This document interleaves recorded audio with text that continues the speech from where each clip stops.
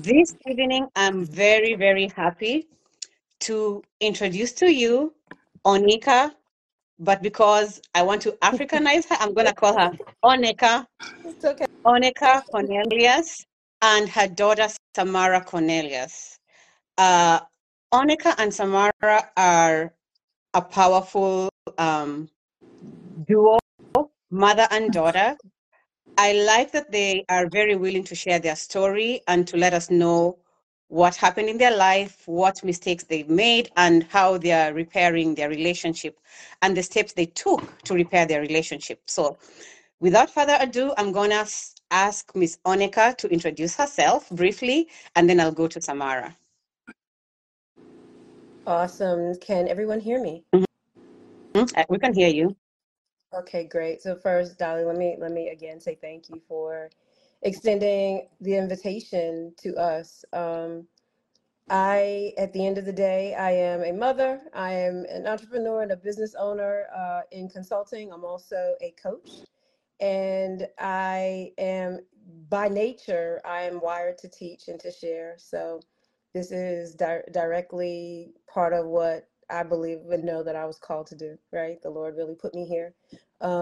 It's always interesting because I think the reality of it is, many times when the Lord wants you to teach something and he wants you to share an experience, of course, you have to go through it first. So I'm honored to be here, to be able to share the walk, the testimony, and the healing and the joy that has come out of the work we have been doing, are doing, and quite honestly, are still doing as a family and as individuals. And so part of that is I have been blessed. I have three amazing children, and this youngest blessing that came into our lives in our home 18 plus years ago is Samara Noel Cornelius. I am excited to be her mother. I learned from her probably as much, if not more than she learns from me, and I'm excited to be here to support her. Quite honestly, I'm here to share with all of the mothers and fathers by extension about our journey. But at the end of the day, this is her story to tell, and it's her journey. And it's been as tough as it's been, as hard as it's been, it has been more beautiful. So I'm happy to be here. And with that, I will introduce to you all Miss Samara Noel Cornelius. Yeah, so my name is Samara. I'm her daughter. Yeah, I'm just really excited to just be open about, everything that's happened for us. I think when you go through things, you don't really think about how it can help other people. You just think about how you went through it and just try to do the best with what you have. So I wasn't aware that my story or just, sharing some of the testimonies that we have would be such an inspiration to you guys, and such an inspiration, so much so that you asked us to come speak. So I'm just incredibly humble and grateful that I get to be here, and that I just get to, answer questions and just provide whatever knowledge that I can. I'm an observer. I observe what my mom does. I observe how people speak. So I'm still very new, but I am very excited to, just be a part of this platform. Thank you, Samara. So I'm going to start with Onika, right? Sure. And I'm going to ask you to briefly describe to us what your childhood was and how your upbringing was, and how, and then I'll ask the next question. So I'll just ask, how was your childhood and how was your upbringing? How did you Yeah, great. experience your parents? Mm-hmm. That is a very, very powerful question, because if the truth of the matter is, right, Dolly, that is where the story Mm-hmm. starts. Um, For me, I was raised in a home with both parents until my parents divorced when I was about 8 or 9 years old.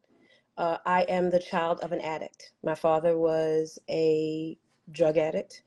Uh, and some people would say probably highly functioning, but the reality of it is he was not. He was also an abuser. So I grew up in a home in a home where there was abuse. I saw my mother be abused quite frequently, and it skewed my vision, right, and my experience of what it means to be part of a family. Um, as a result of my father's addiction, his drug abuse, That, as you can imagine, created a household that was very unstable, very scary. Uh, just there was a lot of fear. It was very much about, let's not push his buttons, let's not get him hyped up, let's steer clear. And the reality of it is, when you are the children or you're in the household with an addict, there is no way that you can create a perfect environment that does not trigger them, whether that's trigger them to acts of violence or, arguing, things of that nature, let alone using. My father was a heavy substance abuser. So he drank, he smoked, he did intravenous drugs, heroin, and things of that nature. So it just created an environment, first of all, where seeing that paraphernalia and those things in the house was common, knowing what they were for, but then also knowing what the byproduct and consequences were of that. And in many instances, those consequences involved him hitting and hurting or injuring my mother. So for me, that threw me into caregiver mode at a very, very young age. I still have memories of being 5, 6, 7 years old and making sure that she got to the emergency room, nursing her wounds because she had to go to work on Monday, taking care of my brother. I have a brother who is 4 years younger than me. And so I immediately became his caregiver, his protector. So it made me grow up very, very quickly. It impacted, of course, as you can imagine, how I saw marriage, for sure. It impacted how I saw men. And that took something for me to walk out for quite some time. But what it did was it created an environment where I didn't get to be a child. I was thrust into taking care of others very, very quickly. I was also in an environment where, because there were so many trauma-inducing events that were happening, for lack of a better word, I became used to, I don't want to use the word comfortable, but used to trauma, traumatic events. Not knowing where my father is, not knowing when a debate or a question was going to escalate into an act of violence or something happening, and then that escalating to us, spending the night in the emergency room. It also created an environment that produced secrets. So I don't ever remember my mother telling me, hey, don't tell anybody what happened here. Don't tell anybody what happened to my eye, my face, my arm. Don't tell anybody what happened, what was going on with daddy this weekend. It was understood that we didn't speak about those things. And so because of that air of secrecy, there was no place to go and to take those experiences. So you fast forward to being a mother, not wanting to be in a household where your children see abuse, expect abuse, where that becomes commonplace. You wind up going, I feel like, from one extreme to the other, right? For me, it led to a lot of what I call controlling behavior, right? How do I control environments? How do I control people in a way that I am able to stay safe? Because for the first several years of my life, the environment and some of the people in my life were not safe. So that it gives a bit of a foundation. I'm blessed in that, a drug addiction is not something that took hold in the next generation for my brother and I, but because we saw so many negative consequences, the truth is it still impacted us, right? In other ways. It impacted how we raised our children, how we disciplined our children, how we showed up in marriage and relationship, how we dealt with anger or didn't deal with anger, how we dealt with secrecy, right? The thought that what happens in our home stays in our home. Yes. And so it's all of those things that really affected me very, very early on, and it affected my parenting for sure. Okay. Samara, how did you experience, okay, so there's an event that happened, but before the event, right? How did you experience your mom and your dad? And just to, just to pick up on what Onika said, it is very true that your formative years are the first few years of your life. So definitely, number one, you are parentified, meaning that you are made to be the caregiver of your your younger sibling, but not just your younger sibling, you now became a caregiver to your mom, who was the adult in the relationship. And also you experienced trauma because you witnessed domestic violence. And, there was a lot of chaos. So your formative years were kind of chaotic, right? So now, Samara, how did you experience your mom before the event and, everything started changing? Yeah, so I grew up very different from my mom. I think very different from a lot of kids. It was mainly just me. I have two older siblings. But by the time I was about 5 or 6, my sister was 18. So where my memory mostly picks up, it was just me. I have another brother who is 34 or older. He's old. He was gone by the time my memory, you know what I'm saying, picks up. So for a lot of my childhood, I remember being on my own. Also, I do know that the first few years of my childhood that I can recollect, I was a lot closer to my dad because right around the time I was born up until about 5, my mom was working a lot. So she was traveling. So I was mainly, if I wasn't with my dad, I was with my uncle, her brother and his family. So I didn't have, in my earlier childhood, I don't think I had as strong of a connection or a bond with my mom as I did with my dad. Just because me and my dad had spent more time together. Even when you don't have memory of things when you're younger, like they say, like that age of like 2, 3, 4, even though you don't remember it, it creates those habits, it creates those family dynamics. So just having my dad around a little bit more than my mom was, when I was younger, I felt more connected to him, I think.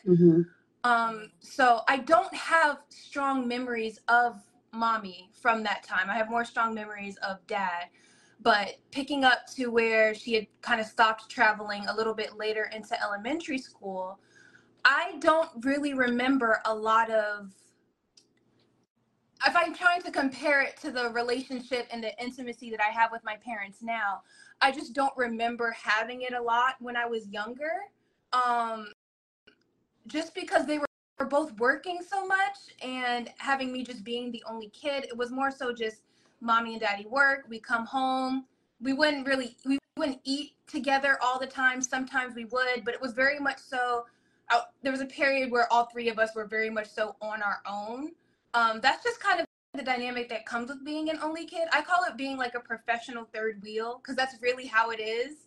It's always like, mommy and daddy, or like, them and then me. Even if we would go out to dinner, you know the term grown folks conversation, or you don't interject when grown folks are talking. So I don't remember having like a really strong relationship with either one of them when I was younger. But I would say, the description that my mom gave of her being, I wouldn't say too controlling, but being very much so a caretaker, very much so trying to keep things a certain way. I do have a sense of that being like the culture of our house for like a very long time. I do recall that. So what did not work for you? Because these were your parents and they were doing what they knew how to do, right? So mom was trying to be the opposite of what she experienced growing up. And as we say, children don't come with manuals.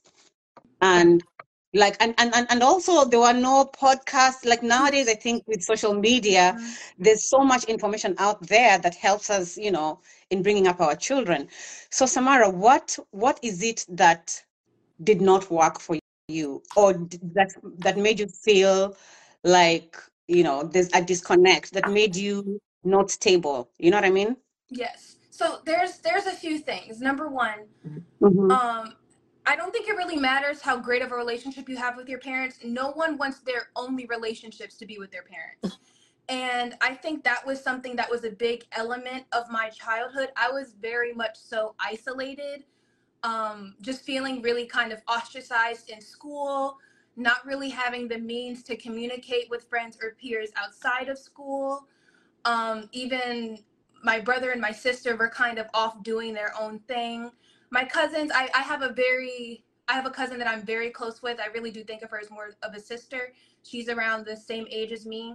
but still not really having that much communication outside of being able to see each other at like family functions and stuff like that. So I guess a main part of it was just ostracization. There's only so much you can relate to your parents. There's only so much you can, you know what I'm saying? I mean, they're still adults. They have each other.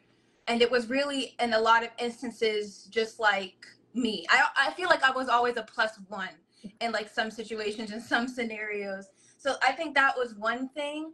Another thing, it was just that for my parents, my education was a very big priority, where I was going to school, what the plan was for me to go to school. And I don't think in any means that should ever be negated. I do think education is a great, it's very important, especially when you're young. But I don't think that my parents placed a lot of emphasis on the social aspect. It's also important to have kids that are socially acclimated, that, you know, do things with their peers and stuff like that. And I just didn't do a lot. That I can recall. If there was an I think I had one friend sleepover in kindergarten, and that did not go well. And from then on, it was just kind of understood that sleepovers were not a discussion. They weren't, don't ask someone to come sleep over, because the answer was going to be no. So also, around the time that I was growing up, every kid had a phone. That wasn't really how things worked in my parents' generation, but how it worked in mine. You know what I'm saying? You did most of your conversating at home. When you're not a part of those conversations, especially when you're in a friend group and you're not, it becomes very easy for you to be kind of separated. So I started very on trying to ask and nudge for, you know what I'm saying, that level of communication and access to my peers, which was pretty much always met with a no, or a, you know what I'm saying, we don't allow that, we don't, you know.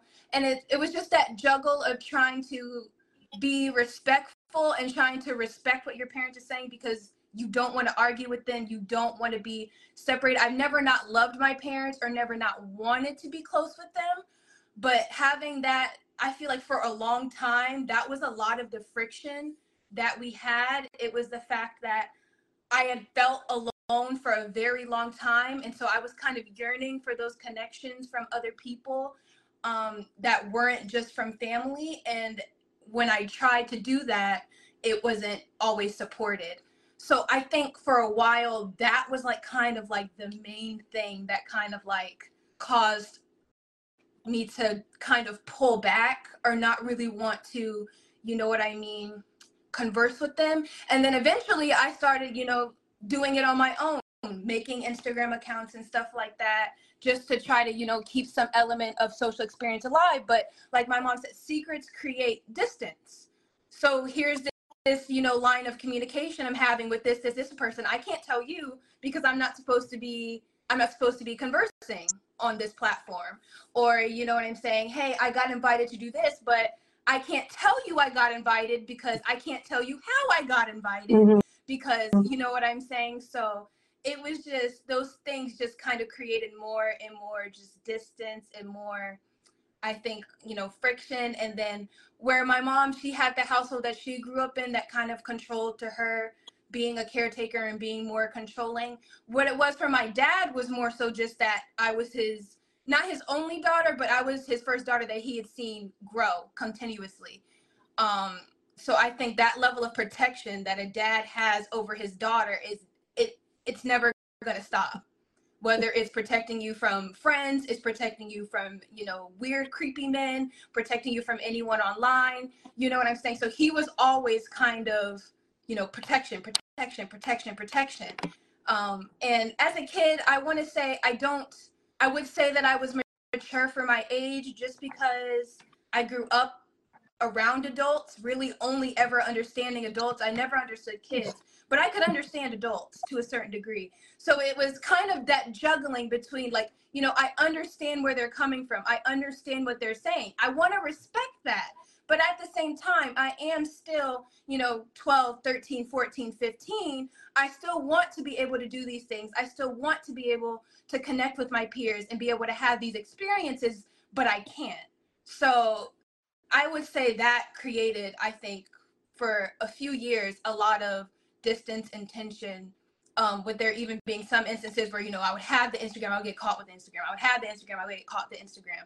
And then there would be like that rift again. And then we'd come back close together and then there'd be a rift again. So, yeah. So what did that lead to?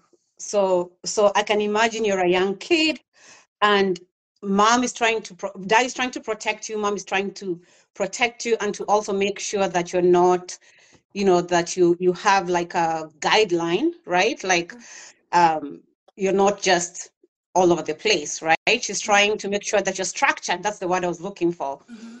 So they're trying to do all this. You can get where they're coming from, but on the other hand, you said you're isolated.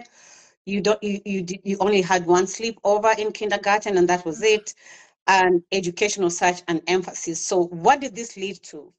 It led to a few things. So first, it led to me completely having a full-blown identity crisis and just wrapping my identity up in how well I perform, how well I do in school, because that was all I had. Something that I still have not worked through or fully had a breakthrough on right now. It was, you know, I didn't do any extracurriculars. I wasn't doing things outside of school. School was really the only thing that I ever had. And I was always good at it. I was always getting told how good at it I was, or from very young on, I was part of the gifted program. Or when I got to middle school, I became really good at, like, you know what I'm saying? I became very good at like crafts and things like that. So not being exposed to other things made me feel like school was the only thing, and it was the only place where I had value, I had meaning, where I was good at it, where I could, you know what I'm saying? It was, you know I can't do this, I can't go here, I can't talk to these people, but I can get an A. And if I can't get an A, I'm going to do everything I can to do the best that I can possibly. And, you know, so it led to, I think there was a period of time where I would come home from school, I would work till I didn't sleep. I was a workaholic in middle school, which is not healthy at all by any means. And there were many conversations that, like, my parents and other adults in the family tried to have, like, you know, Samara, you can relax, you can, you know, you don't have to do all of that. But it was just very hard for me to hear that, because it was like, if I don't have this, then what do I have? I didn't have anywhere to really escape to, didn't have anyone to escape to, anyone to really, that I felt like I could, you know, confide in. So that, it led to that for sure. I had a lot of issues trying to work through that. I'm getting a little bit better with it now, but it started there. But also just having a completely warped sense of self when you feel like you're always the odd one out. And not only feeling like you're the odd one out, but always feeling alone and lonely in your own head. It's not healthy. It's not healthy for an adult, but it's definitely not healthy for a kid, especially when those first negative thoughts start to come in, when you first start to become aware of, you know, your self-esteem. Kids are saying things, you know, you start to notice all these differences. Like, I would say there was a period where I did not like my parents. I didn't like myself. It was just it was dark. And that just kind of all, you know, snowballed and kind of culminated into this phase where I didn't know who I was. I didn't understand what I was good for besides performing and performances. Didn't know how to fully, you know, communicate or connect. Middle school, I did have a good, decent amount of friends, but during the school day, there wasn't a lot of communication. At home, I did have another sleepover though, but they didn't sleep here. I slept at their house for my last day of 8th grade. But after 8th grade, I got moved to Whitewater in high school, where I didn't know anybody, and it was kind of like alone again, by myself again, and that just kind of, yeah. Okay, so Mom, let's go back to Mom. Yeah. So you did not allow Samara to have a phone, right? And I know that you are trying to protect her from exposure to things that, are not appropriate for a child. Yeah. Looking back, would you handle things a little differently? So there are a couple of things to also give context, and then I'm going to come back to that question because that's a great question. Mm-hmm. One of the things that also colored my upbringing was that after my parents divorced, my mother did have somebody she was dating who she brought into our home, and he molested me. And so for me, there was no place that was safe. So my focus was, how do I make home safe? And once you realize that, you know what, there are things that you can't control, right? There are people that come into your home that you may trust that may harm a child. It changes you.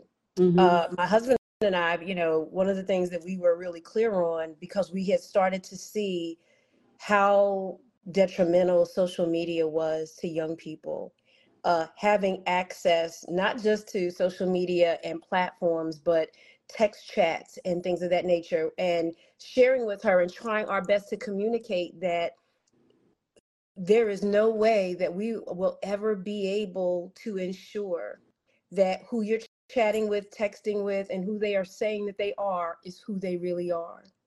And not wanting her to have exposure to whether that was pornography on phones, videos, violence, all of those things, right? We wanted to make sure that we had some semblance of protection on her, right? If we think back over the last years, we have heard stories of young girls, young boys as well, connecting with people online and agreeing to meet them, and these babies never coming home.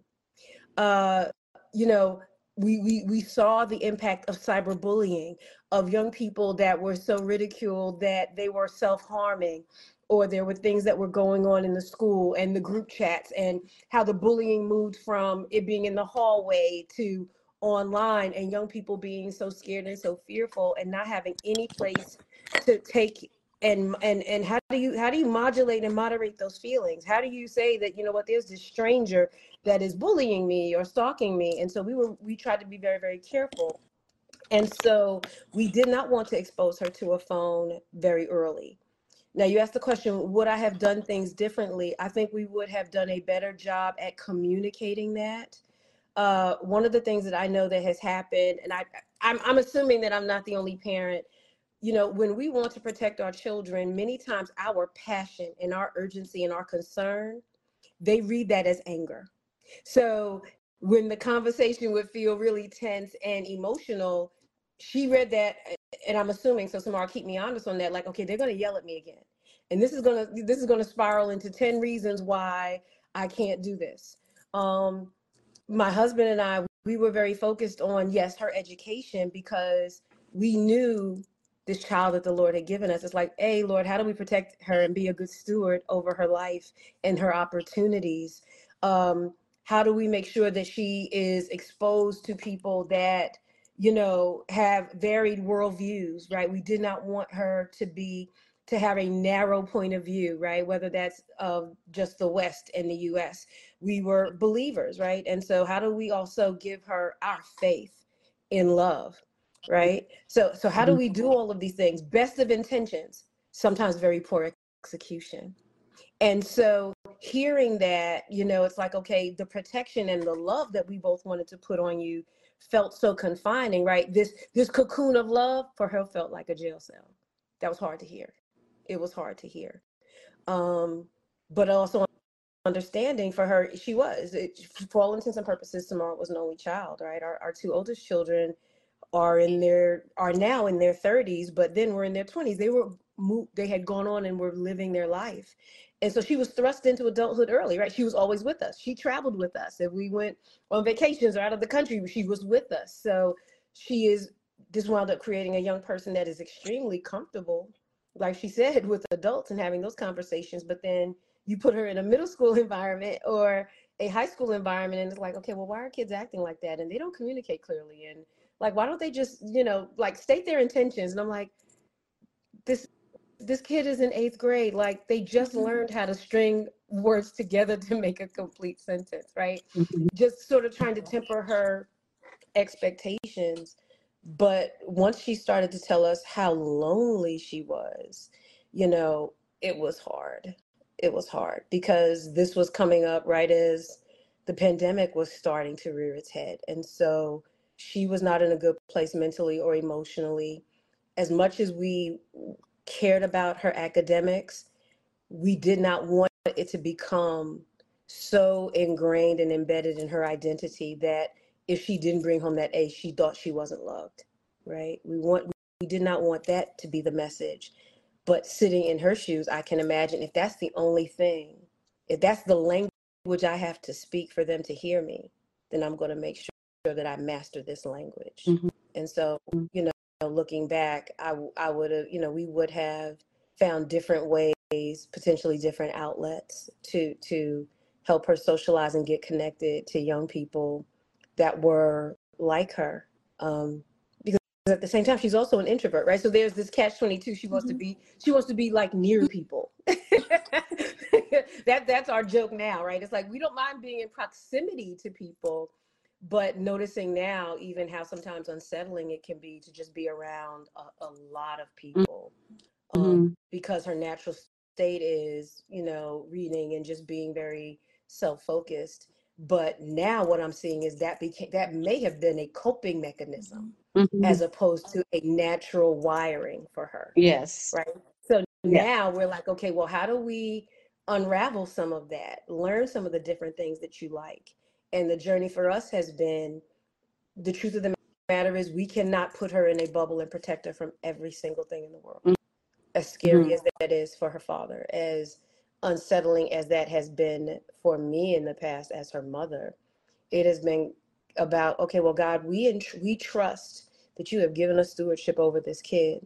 So help us do it differently so that she gets what she needs outside of us, outside of the relationships that she currently has, in ways that are healthy, and teach us how to also communicate with her where there's trust, so that she does not ever have to go like I did into a place of secrecy, like I can't tell anyone anything, to it being, you know what, I can tell mommy and daddy anything. Now, they may not agree, we may not like it, but she can still say it, right? And so for us, we had to kind of work through that, because we also, both of us, grew up in the culture that, okay, once an adult says it, don't come with a bunch of questions. You know, she's our why child. Like, you can't do that. Why? Because we said so. You know, because we said no. But why are you saying no? Like, explain. What part don't you understand? The N or the O? Yeah. And for this child, it's just very different. And I was much more of a command and control parent with her older siblings. And I didn't expect or allow, quite honestly, that level of independence. Right? It's my job to keep you safe. It is my job to take care of you. It is my job to provide for you. And for me, because I did not have those things, having them and giving them were how I showed love. That doesn't Okay. necessarily mean that was how my children received or needed to receive love from me. So I had to learn the give and take and the dance of loving her differently from her older sister, loving her older sister differently than I loved her brother. And let's be clear, was not always successful, but had to learn, because this one was built different. And everything we knew in the past, up until the incident of self-harm, we had done what we knew to do. Right? Best of intentions, right? Yes. But not the outcome that we desired or wanted. Yeah. And knowing that we had to change so that we could create an environment where she could heal. And Monica, the other thing is, I think your two older children also had each other, right? Yeah. So I think that was another aspect of it. They had each other growing up, but Samara was alone because they had left the nest, right? So she was lonely. So the others, even if they felt the way Samara felt, at least they had each other, you know? So I think that brings a little bit of comfort for them. Now, Samara, so here you are, you feel isolated, you feel that your identity is wrapped in your grades, right? And you are feeling a little bit odd, like you're the odd one out in school everywhere, because now you have kids in school, and I can imagine maybe they were talking about something overnight, and then you go to school and they're You have continuing no the idea. conversation, and you have no idea what they're talking about, and then they get tired of always bringing you up to speed, right? Or actually, And I would just pretend. I would pretend that I knew. Because uh, just pop culture became such a big part of, I remember fourth, fifth grade, that's when like music became important. Like if you were going to keep up a conversation, you had to know this trend, this app, this person, and I knew nothing. So I started just pretending. Like I would just laugh along, or I would piece together, because I'm an extremely vigilant person, which is more of a curse than a blessing. So I would, make notes of this song or this person, and I would come home and I would research it. I wasn't completely in the Stone Age. Like we had laptops and things like that, but it was just mostly for homework. So I would come home, I would Google things, I would look things up, and then just try to look as up to speed as I possibly could. But everyone knew I didn't have a phone. okay. So now I'm just thinking, now all these things are going on, and then the pandemic struck, right? And your mom just mentioned just now about self-harm. So tell us, take us to where it got to the self-harm. Yeah. So the self-harm incident actually happened before the pandemic. So just to kind of like paint the picture, I had, like I said, in middle school, I was more so just dealing with a lot of emotional feelings, but at least in school, I did have a very nice group of friends. Um, but ninth grade, I didn't go to the school where I knew most of the people that I went to school with. I went to a completely different school in a different district. So I started high school pretty much alone, eating lunches alone, really being alone. Um, at this point, I think I had made the second Instagram. So I did have an Instagram account, but even with, I think with kids, it's very much so out of sight, out of mind. If you're not seeing the person or you're not having a consistent relationship with them, the relationship just fizzles. So not having, still, because Instagram wasn't the same as really having a phone. I know it sounds like it's the same, but it wasn't. So just still not having the level of contact that I used to have with being at school with certain people, and then still having limited communication. The really strong friendships that I had formed in middle school just started to fizzle. So by the time September, October hit of 2019, I would say that I was pretty much just completely alone. I had one good friend of mine who went to high school with me, but when she got to high school, she kind of, everything clicked and fell into place, and she knew people, and you know what I'm saying? She found herself, and I just didn't. Also, being Black in a predominantly white school is not, it's just not easy. Um, Another thing that I failed to mention, was that from a very young age, I had scoliosis. And as I got older, it just got worse. And I don't mean just like a little, like, I'm not even just talking about the aesthetics of it. I was in pain every day, all day. Walking was painful for me. Getting up was painful for me. Bending over was painful for me. So you're dealing with all of these things, these natural issues that you have with your body and how you show up. And you have this thing that you cannot fix. You have this thing that other people notice that you can't fix. You're only wearing hoodies and things like that to try to hide and camouflage, so you're not confident. So it was just a culmination of all of these things. Like I said, my pain, it was becoming difficult to make it through the school day, because in high school you start walking to every class and it's a really big campus. So I was in pain a lot. My body image issues, being completely isolated. My cousin, who I was very close with, me and her both, we talk about it to this day, that was a time where me and her were also very different, similar to my friend. My cousin, her name is Gabby. She went to high school and she hit it off. She blossomed. She was beautiful. She was popular. She had all of these friends. Whereas me, I didn't have a lot of interaction. I ate lunch alone, or I didn't eat lunch, and I sat in the library and things like that. So that just kind of set the stage of what those first 4 to 5 months of high school looked like.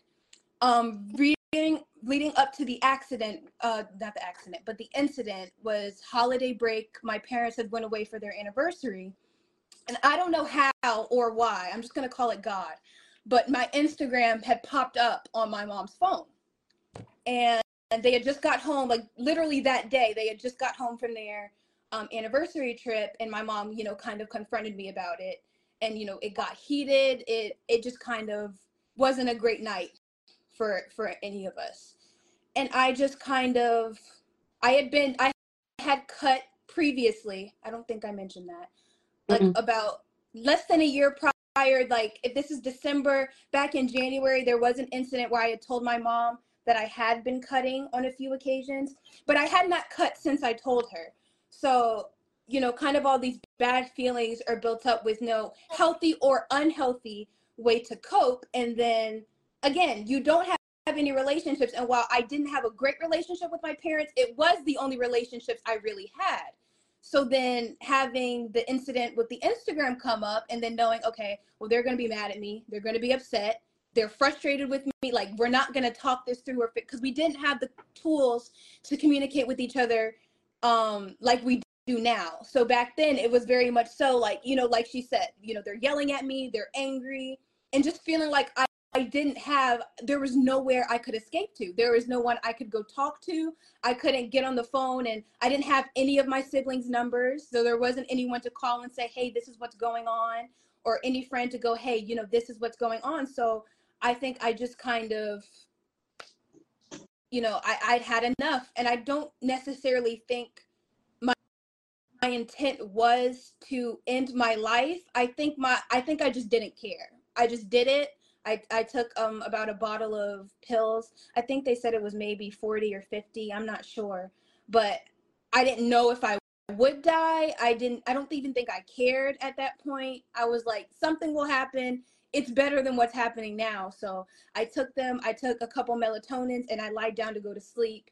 But it didn't sit well. I started throwing up very violently. My dad came to the bathroom and he kind of saw the color and was like, you know, what are you throwing up right now? And I was kind of forced to, you know, just show the bottle and stuff like that. And then we went to the hospital. So that was, I believe, December 29th, 2019. So right before the new year. And I spent about, I mean, bless the Lord, I came out of it completely unscathed, unharmed. For the amount of damage that my liver could have, you know, endured. I'm very lucky to still be here, and to not only be here, but to be here and have like pretty much no evidence of what happened in my body, which is amazing.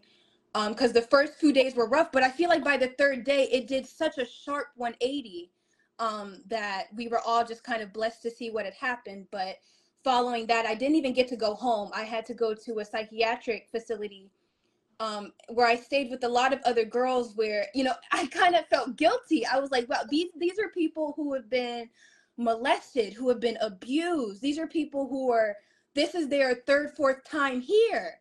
They've been struggling with this for so long. And sometimes there's almost this guilt of, okay, well, I only went through this, or I only dealt with this. So why, you know what I'm saying? You know, you kind of feel over dramatic, or you feel like, you know, so I dealt with that while I was in there. But I think really the whole experience was just traumatizing. That's the best, it's a used word, but that's the best way I can put it. Leaving that environment and then still not even being able to come home, or not even being able to, you know, at least see my parents. Those first 3 days out of the hospital was hard.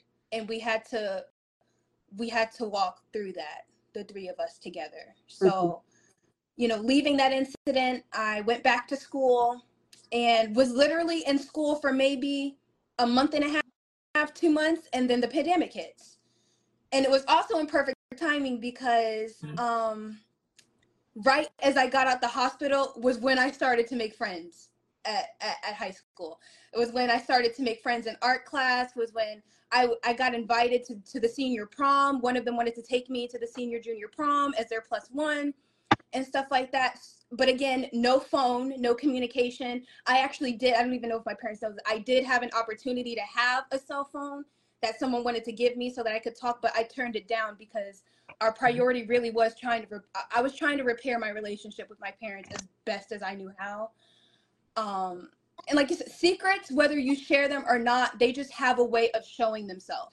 They may not always show themselves in their entirety, but there's going to be, you feel it. So yeah, as I'm building these relationships and stuff and, you know, finally getting a little bit more comfortable, the pandemic hit, and then we just never went back to school. And I think that period that my mom is talking about, where I really was communicating just how alone I was, because you can feel lonely, but not necessarily be alone. I both felt lonely and was alone. It wasn't my feelings. It wasn't, you know what I'm saying? Oh, this is just how I perceive. No, when the pandemic hit, especially, we couldn't see our family. We weren't texting. I wasn't texting anybody and things like that. I was home.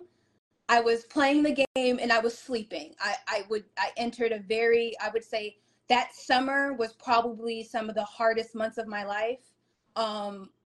Not wanting to go back down the route of self-harm. Obviously, I'm still healing myself, but not having really anywhere to go, you know? So that was, I would say that was even harder than coming out of what we had come out of. But, you know, through that, a gift also of the pandemic was that forced proximity I had with my mother.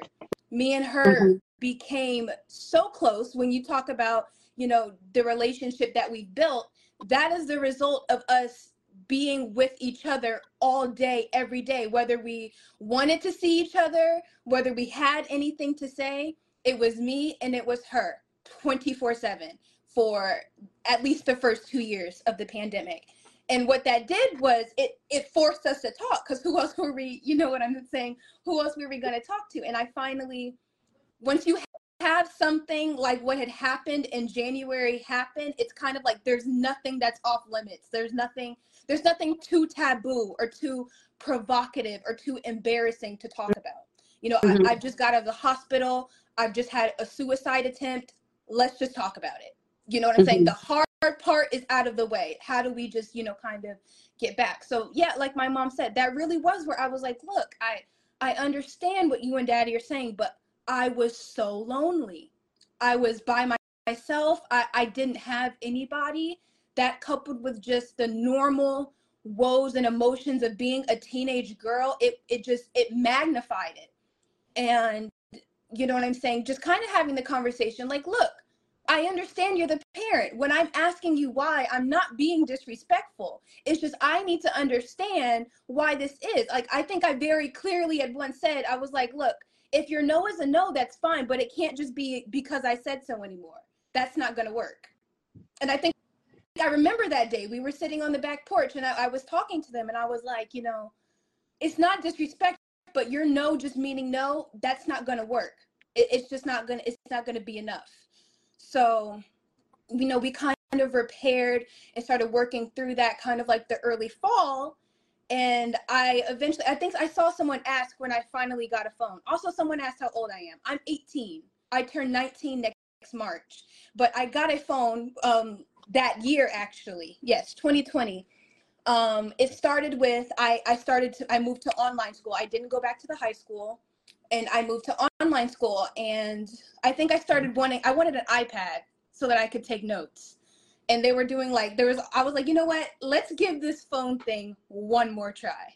I was like, I bet if I can put it together and I can persuade them, like maybe I can make this work. And I did a whole presentation.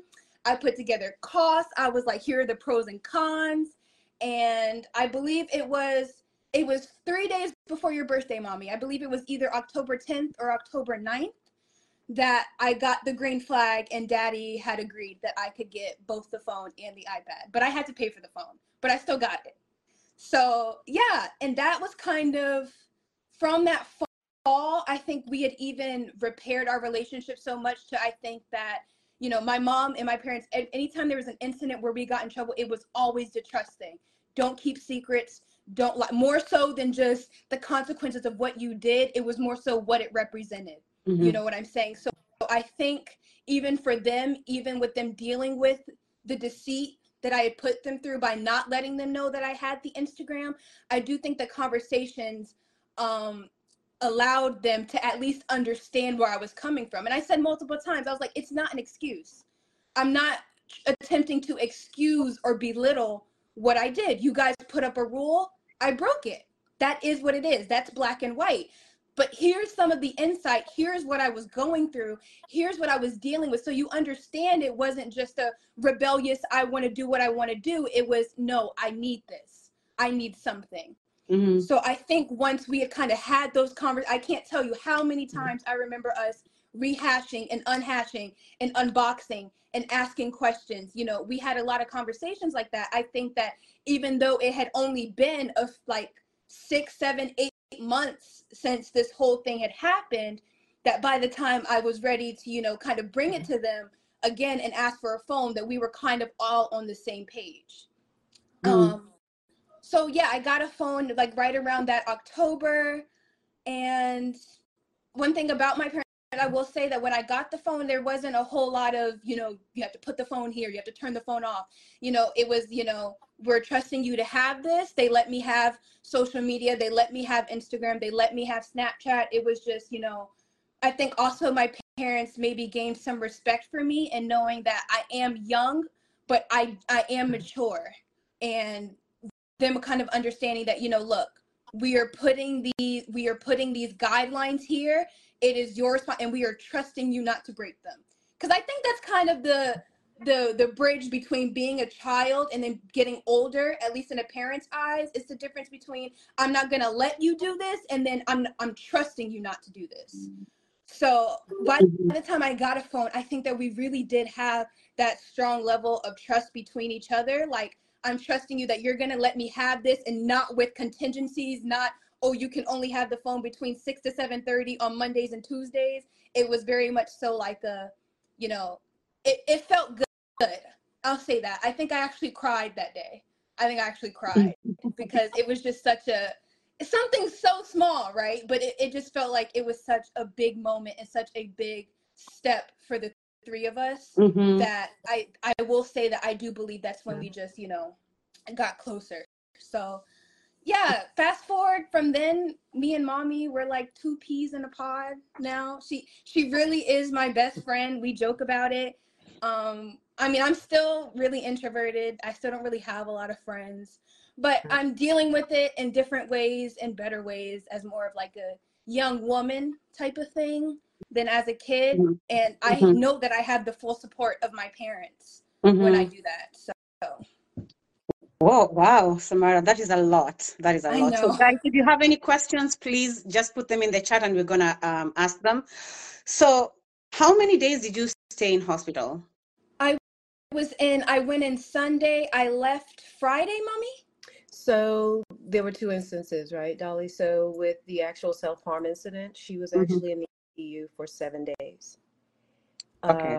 And then from there, again, as she mentioned, we were not able to take her home. We did have to take her to a mental health facility for 3 days. You know, there were a couple of things that my husband and I wanted to make sure did not happen, even in that environment. We did want her to be healed. And I can't stress enough, we had such amazing doctors who were committed to helping us save her life. We also understood the role that our faith played in this, and the role that the Lord played in navigating and sending us the right people to help us. As part of that, we were also very sensitive, and we said we knew that she was going to need therapy. We knew that there was going to need to be a counselor to help us navigate this, right? This was not something, I don't want it to seem as if, you know, we just miraculously did this. We had help. We made sure that we had access to resources.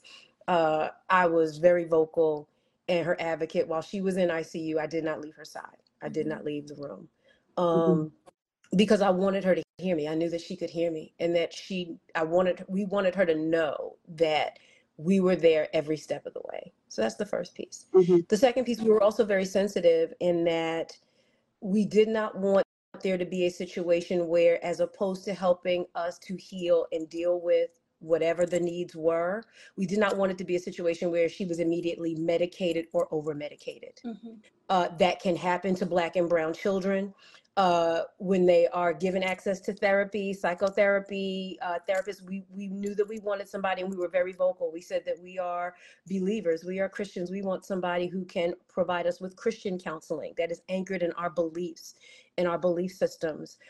We were very vocal to say you cannot and will not medicate her without our express permission. And we knew that we weren't going to give that. Because we did not want it to be something where now there is medication, and not that medication does not work, but we did not want it to be something that was just a tool that was automatically thrown at her. Okay. We wanted there to be a level of advocacy and transparency. So we did not want them to just use that in those 3 days to keep her sedated and not address the root cause. Okay. So that was very important to us. Coming out of that, as she mentioned, with, the pandemic, for us, it was a gift. It was the hardest gift. We fought for her, but we also fought for our family, right?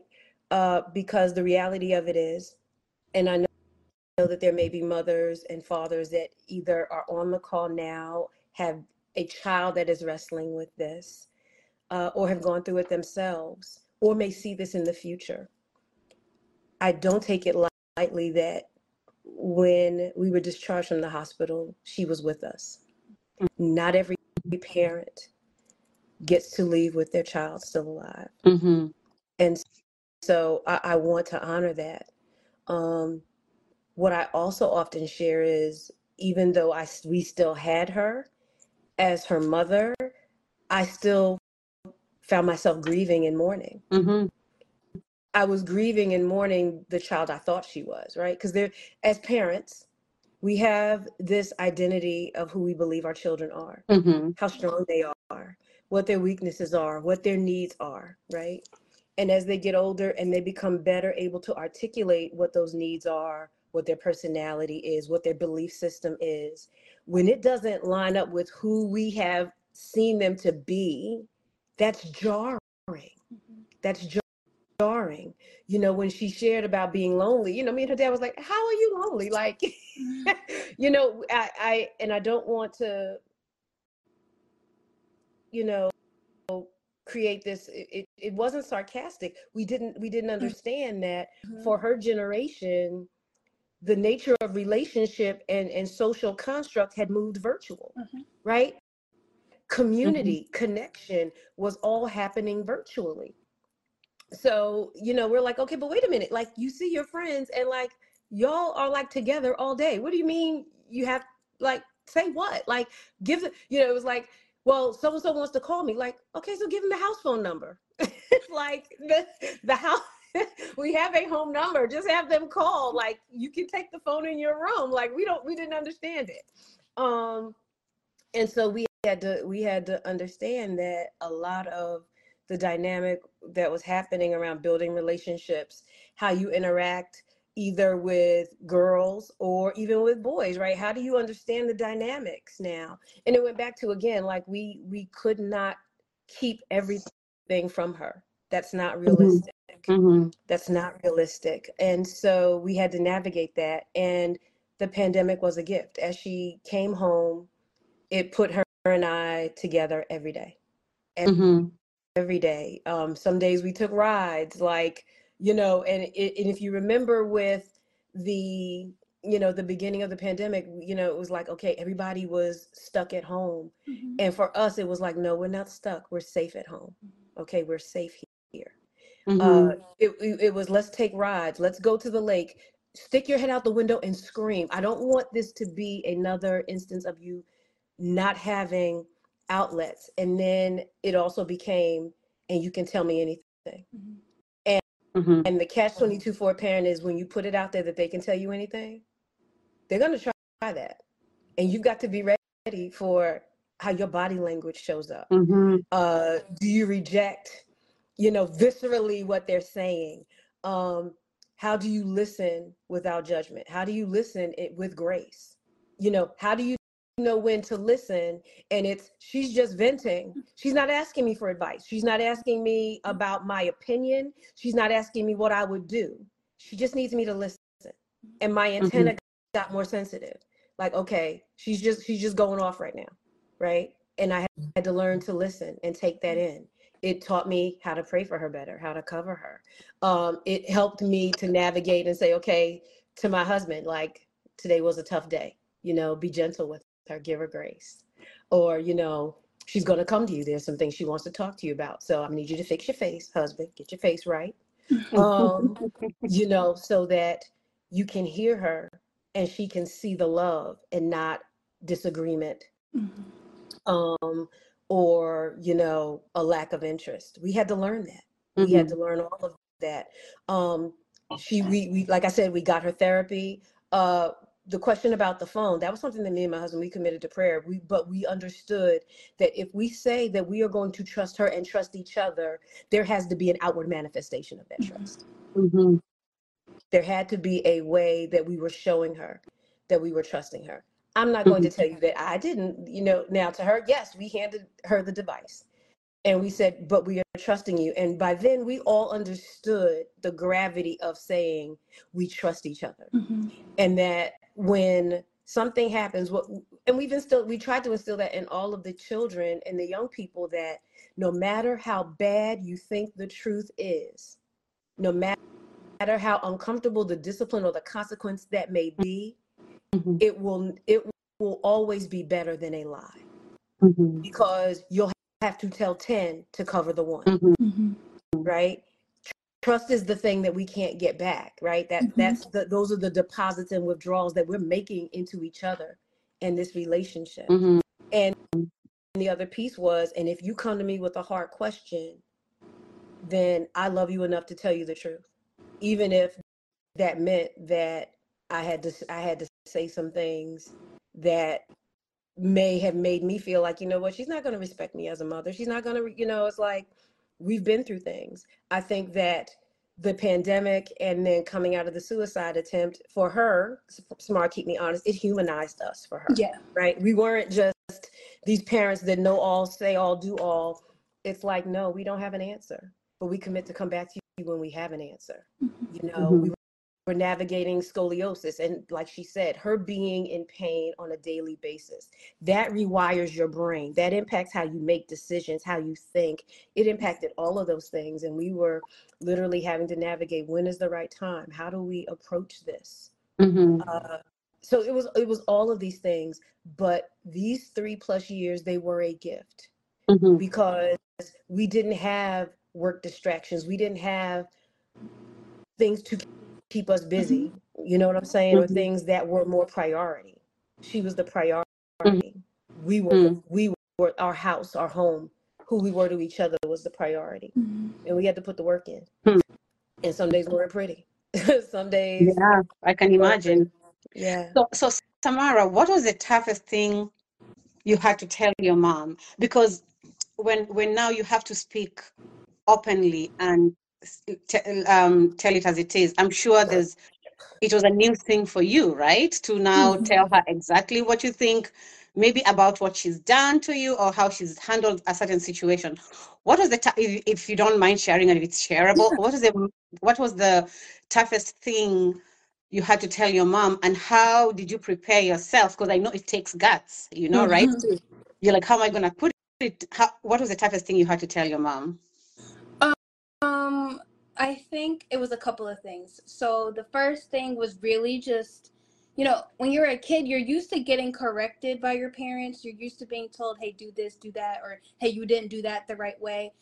But it's very difficult to imagine it almost being flipped and like telling your parents, hey, I don't like that you did that. Or that was very scary, because when I was younger, or even just leading up, it wasn't, you know what I'm saying? It just was never an idea that you would tell your parents that you didn't like something they did. That wasn't a question. It wasn't something that you figured out how to phrase. It was just a no. It was, if you ask something and you don't like the answer, deal with the fact that you don't like the answer on your own time. It's not something that we're going to talk about. It's not something that we're going to debate about. So I think just kind of, I don't think I said it directly at first. I think it was just kind of in sharing my story, like letting my mom know. Wait, did mommy leave? Did she leave? I think she dropped off by mistake. I don't know what happened. Yeah, but you can go on. She'll come on. Okay. Yeah, I think it was really just letting them know, like, hey, I didn't like the way you did this, or I didn't like the way that you talked to me when you said that, or, you know, hey, the way that you handled things that night, it contributed to why I did what I did, or it contributed to the feeling that led to me being okay with whatever came after the decision that I made. So I think that was probably the hardest part, not just hard because I was worried for myself, hard because I still love them. I don't want to tell my parents, hey, you're the reason why this happened. You know, that still felt very cruel. It still felt very, you know, I felt guilty in such a way. But, you know, like she said, there were just conversations that we had to have. And so I would think that, you know, just kind of having that ongoing conversation of the things that they did that worked and the things they did that just really didn't work, that was hard. Additionally, another really hard conversation that I had, so addressing the scoliosis, we had multiple kind of on again, off again conversations about surgery, because it kind of gotten to the point to where there was no way to really fix or alleviate any of my pain without the surgery. And it was just kind of always, you know, we would get up to a point and then it would stall, or we would get up to a point and then we would stop. And I think a lot of that did come from the fear that my parents had about what that process would look like. And I think it was maybe about a year later, not even a year, maybe, no, yeah, it was more than a year after the... Hold on for a minute.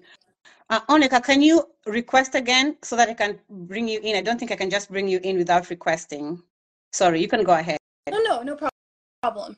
Yeah, I saw someone who just said that I didn't want to blame them. And it was yes, because I was still very much so aware of the part that I played. I was by no means innocent. I was by no means just a victim.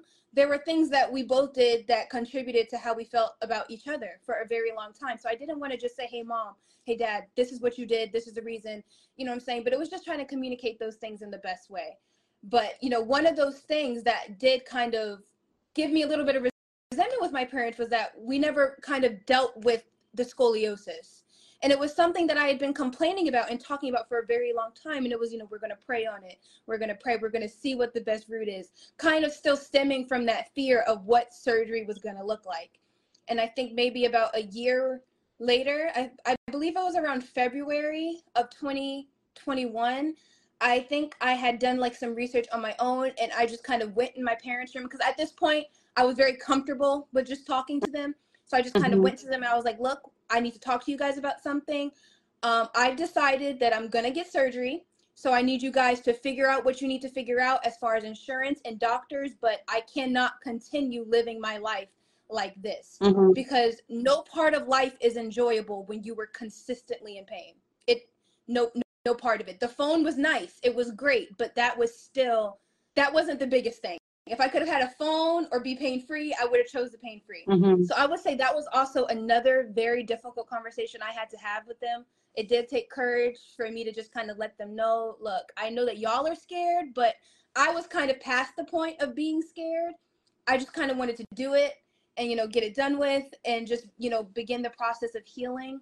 So I think that was another, you know, pretty hard conversation, but it was a different kind of hard. It wasn't fearful. I wasn't scared. I wasn't, you know what I'm saying? It was just, you know, how do I bring this to them in the best way? So she told us of the times that she was the difficult conversation she had to have with you. But now I want you to tell us, Onika, as a mom, and given the things you've gone through, and I can only imagine how difficult and how scary it was to potentially lose your daughter, you know. And I can imagine feeling like you failed, because I know that's how I would have felt, you know, like, I've done this wrong. What have I done wrong?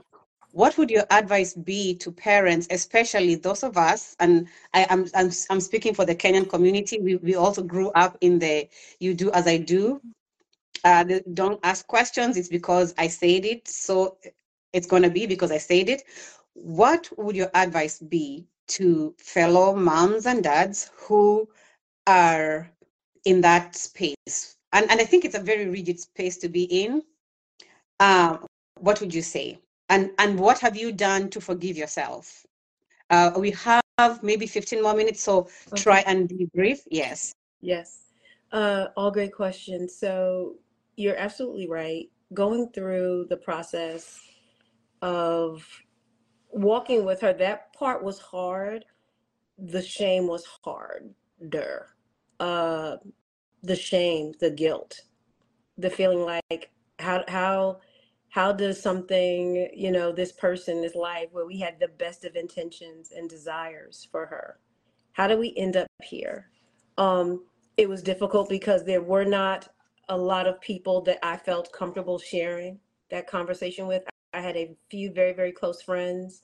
My best friend literally came to the hospital, and she's probably the only other person outside of very, very close family members that I told. Mhm. It was a daily conversation and dialogue that me and my husband had, right? Um, it was feeling like I am the worst mother. How, we're getting here. It is a reflection on me. It is a reflection on us. Uh, it felt very much like we were broken, right? Mhm. We were broken. Um, Walking through the hospital journey specifically, I remember it being very, very difficult because it triggered a traumatic response for me, because the most time I spent in the hospital was going back to my childhood, right? Like, Mhm.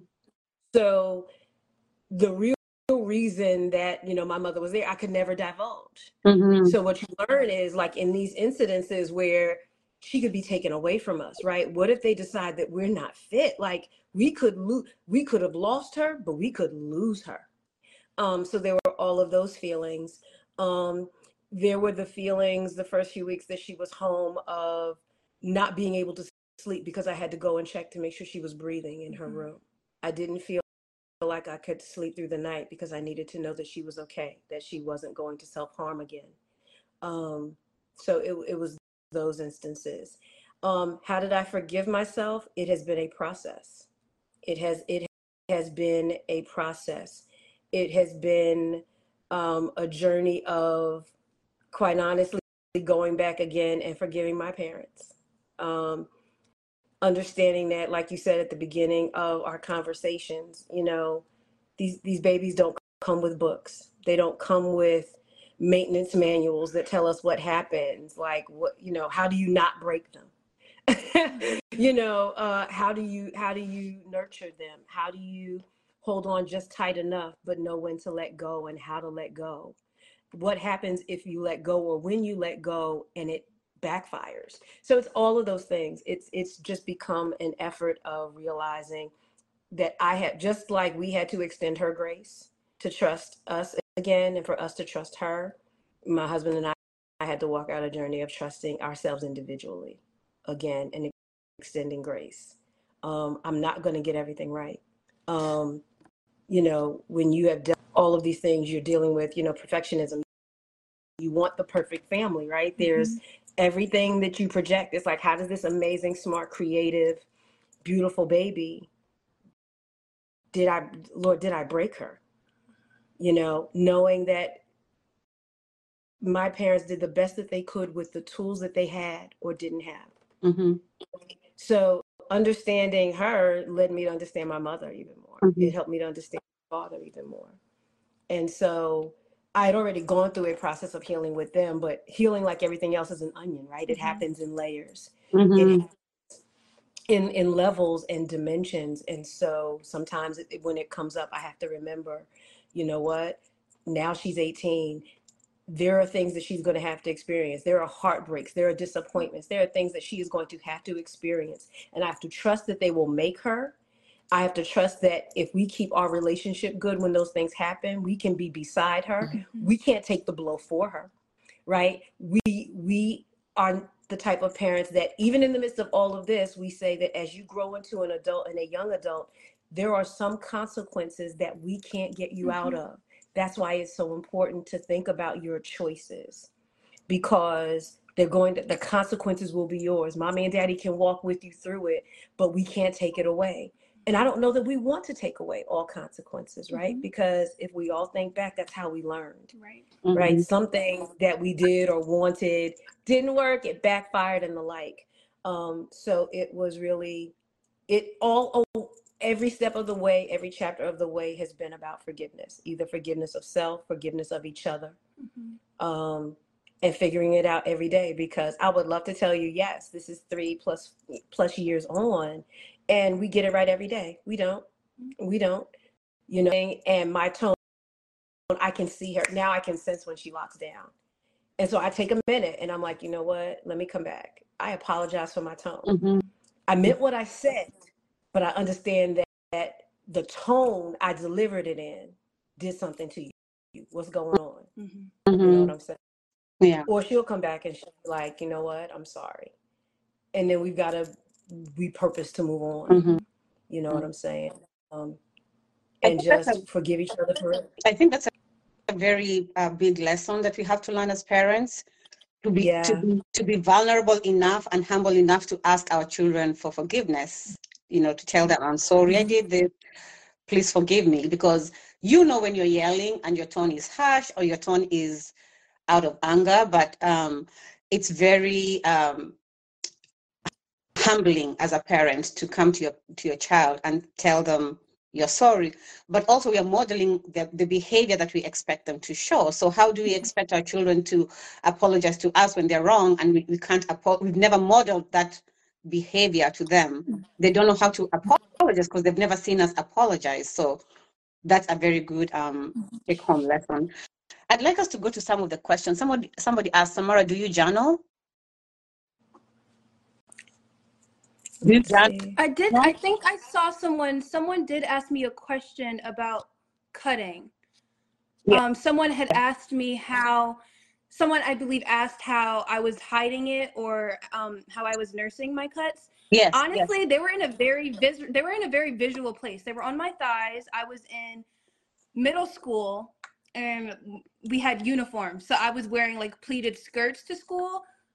It was never really noticed, honestly. In transparency, I also, if I felt like it was noticeable or visual, I would just cover with my legs, with my hands or something like that, or just the way that I was sitting. It wasn't really noticeable, so I didn't really have to try a whole lot. It was maybe about 3, 6, maybe like 12 or 13 on my legs. The beginning ones were really light, and the later ones were maybe a little bit deeper, but I didn't really have to try too hard to hide them. I hope that answers your question. And on the other side, that was probably one of the earliest indications that we knew that there was something going on with her. Mm-hmm. Mentally, we're like, something is going on. Didn't know what it was. Didn't know how to help her clearly.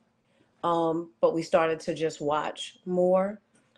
It was just a few months between the whole cutting situation and the self-harm, incident. So again, that was a tough 6 months for sure, Mm-hmm. and you look back at it, and the reality of it is middle school is hard for everybody. Like, everybody is trying to figure out their identity. They're trying to figure out who they are, who their friend group is, who is their tribe, right? Who are the people that want to have, emotional and social connections with. And in the absence of that, it's like, where do I take those feelings? That was never something, I don't think that we ever verbalized that when we were younger, especially not at my age, not in my generation, right? That Mm-hmm. these feelings are so big, I've got to harm and hurt myself for there to be a release. That was not something that I was familiar with.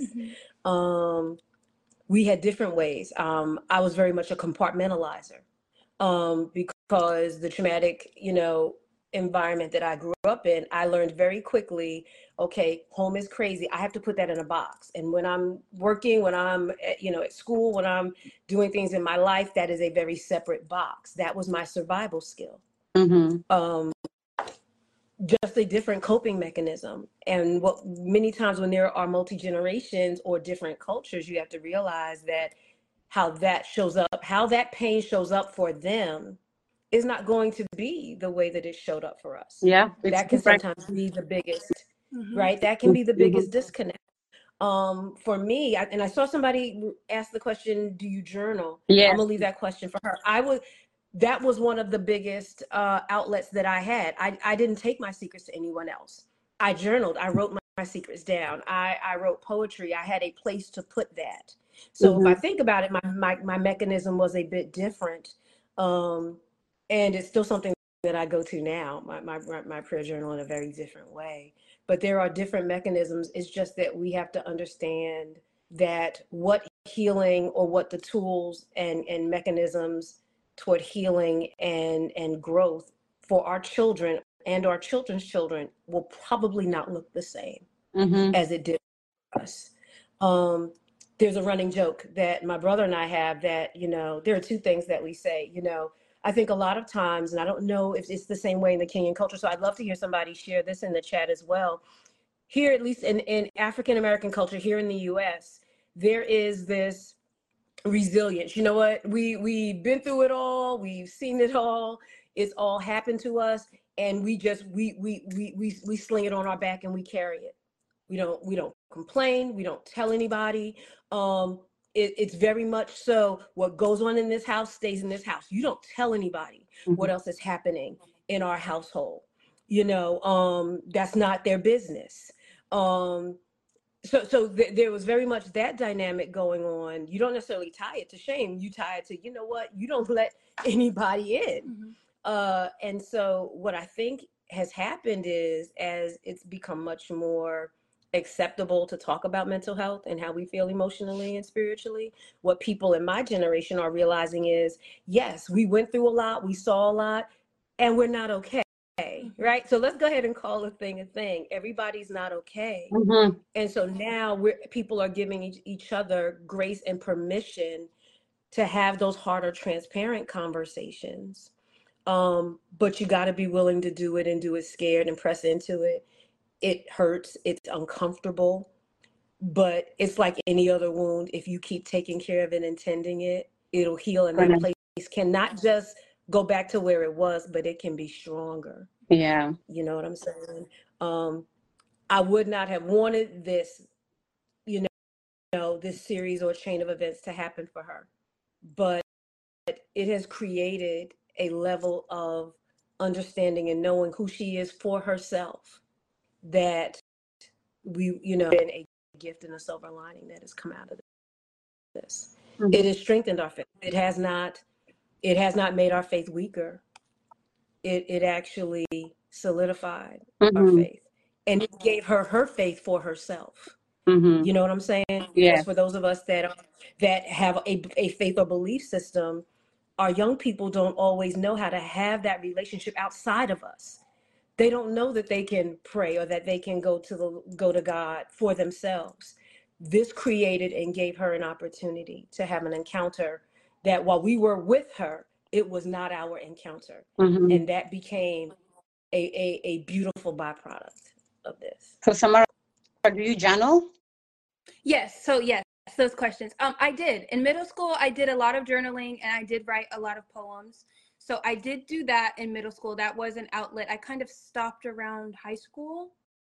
By the time my senior year came, I didn't, and I haven't since then. I haven't journaled as avidly as I did in middle school as I used to, but I am still going to therapy. So my therapist, talks to me about how journaling would also be a good outlet. But I just find that as I'm able to talk more with my parents, that I don't need it as much. There's not a whole lot that I don't talk about or I don't bring to them, especially with my mom. So I don't Mhm. find that journaling is as, integral.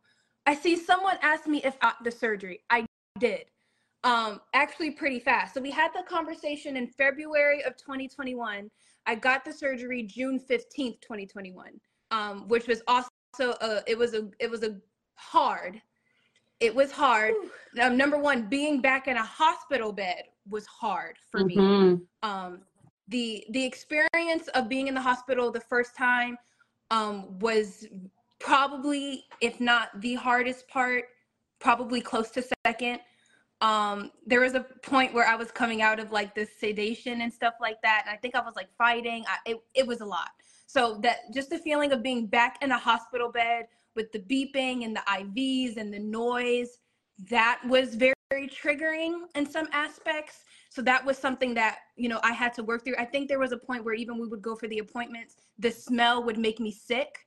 It would make me nauseous, or like I would just be like doing the dishes or, you know, in my room, and like the smell would come back and I would get sick to my stomach. But I would say the experience of us getting the surgery was hard, but it was having gone through that experience the previous year and our relationship being built up for it. I would say it was beautiful and painful at the same time. Yeah. So, but yes, I did get it. I got the surgery. I'm like 2.5 years post-op. I'm doing great. Not really in pain anymore.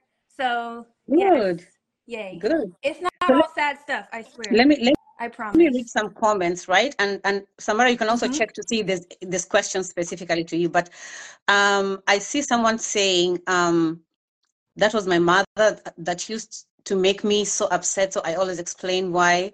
And some things like tattoo is okay. So Penny is saying that her mom used to be the I say it so kind of parent, and you know it used to make her so upset. So now she does it differently. And then Anne is the one who asked about the cats. Penny says she gave her children phones at the age of 12. They were all on. I also did not snoop on them, but I spent a lot of time teaching them about online choices, especially bullying and what they share. Anne says, I have a daughter that has gone through all the things that Samara has gone through in terms of self-harm. It's such a touch and go situation. Maybe Anne can link up with Onika, you know. Onika, Anne says she understands. She's a mom, so she was understanding something you say. And somebody was laughing at you because you were talking about the house phone, saying that, you know, you have a phone in the house. So she's like, you did not move with the new technology. Jen says, I went through the exact same situation. Hearing her share her story brings me back to an incident with my daughter. And then let me read somebody else's.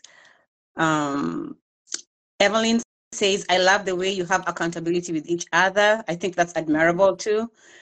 Anne says, I love the fact that spirituality and religiosity has played a big role in the execution of how you handle your daughter's needs.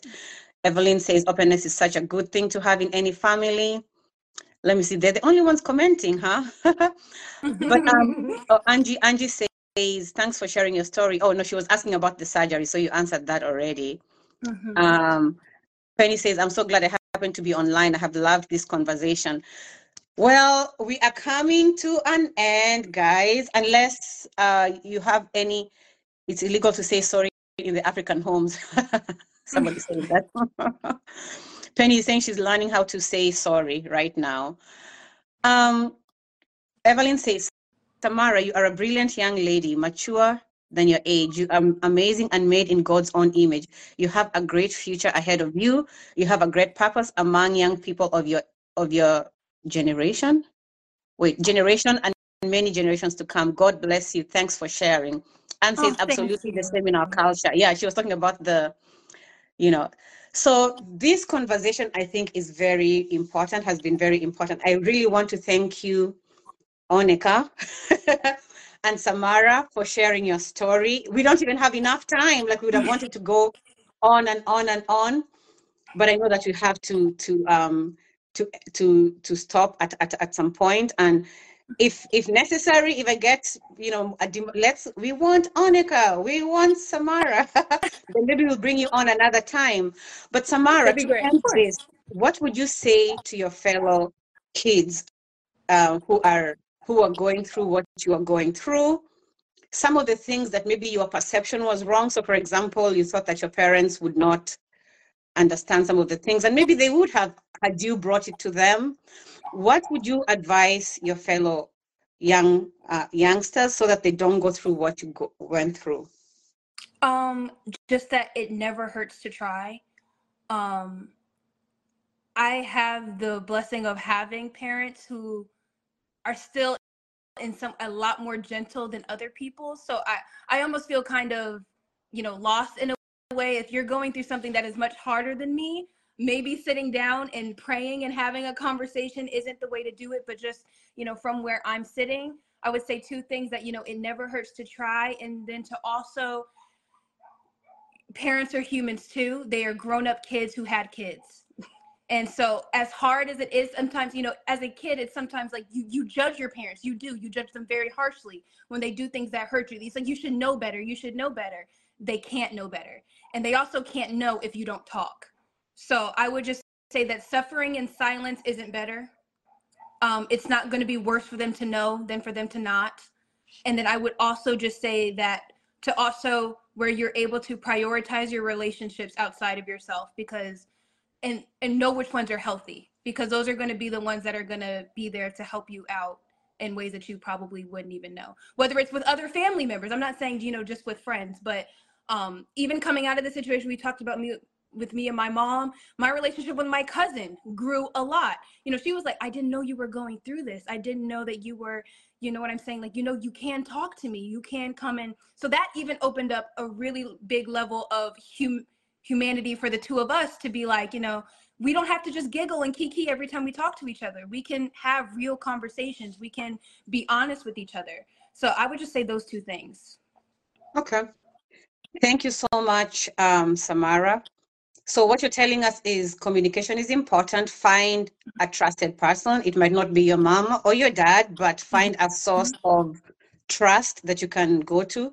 And it might be the guidance counselor in school, Exactly. because they too can help, And for the parents, we cannot be the days, I like the way Samara said, like, it was not going to be because I said so, like they had to give you a reason. And I think that that's holding our parents accountable. And, we can no longer be the parents who say, because I said so. And we should also be very aware of when we project our fears on our children and when our traumatic childhood shows up in our parenting styles. So this is a lot of stuff to do and to think, to go and, food for thought.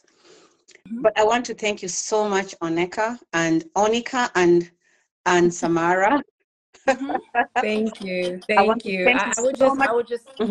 I would just offer to the parents, I just want to take a second to encourage raising young people, especially cross-cultural. It's hard work. I just want to encourage you to just know that you are doing your absolute best. Our young people, they don't always see it. They don't always know the work and the intention and the desire for the absolute best for them. They don't always see it. Sometimes, it feels like even doing the best, we feel like the bad guy, right? That's part of it. And so I would just encourage and say, know that you're doing the best that you possibly can, and it's okay to ask for help. One of the biggest things that came out of this, even as we've been talking with not just her, but all of the young people in our family, my brother and I had an aha moment that when we talk to our children about what we've been through, for us, it is an experience. For them, it is a story. How you hear a story versus how you interpret it because it's been your lived experience is going to be different. So we have to find ways to continue. And that doesn't mean we don't share our experiences. Just understand that our experiences are ours. They may not be theirs. And that they are experiencing and hearing it as a story. It is a story to them. And so if that helps to just anchor and say, why don't they get it? Why don't they feel our passion? It's because it's our experience. We lived it. For them, they're hearing it. Right. And so it's going to be different. Just like we had to understand that when she was crying out in pain, it was her experience. And we had to realize it's not just a story. So for us, it was really just understanding each other's perspectives. So just a word of encouragement to all the mommies and by extension, the daddies and papas and aunties that are on the call. Thank you for having us. Thank you so much for sharing your story, for being vulnerable, for being open. I know that you're going to change relationships elsewhere. Thank you. And somebody said, oh, Samara, they are grown-up kids who have kids. That is such a powerful close. And Karen said, can't wait for the next podcast. Thank you so much, everyone. thank you so much for joining us, the Cornelius family, and your dad. I'm hoping to have him because we need to hear it from the dad's perspective. Yeah. So I'm hoping that we're going to have him soon, and we'll keep in touch. Thank you so much. Have a good Thank night, you so much. everyone, and a beautiful rest of your week. Good night, Bye. everyone. Bye. Thank you. Thank you.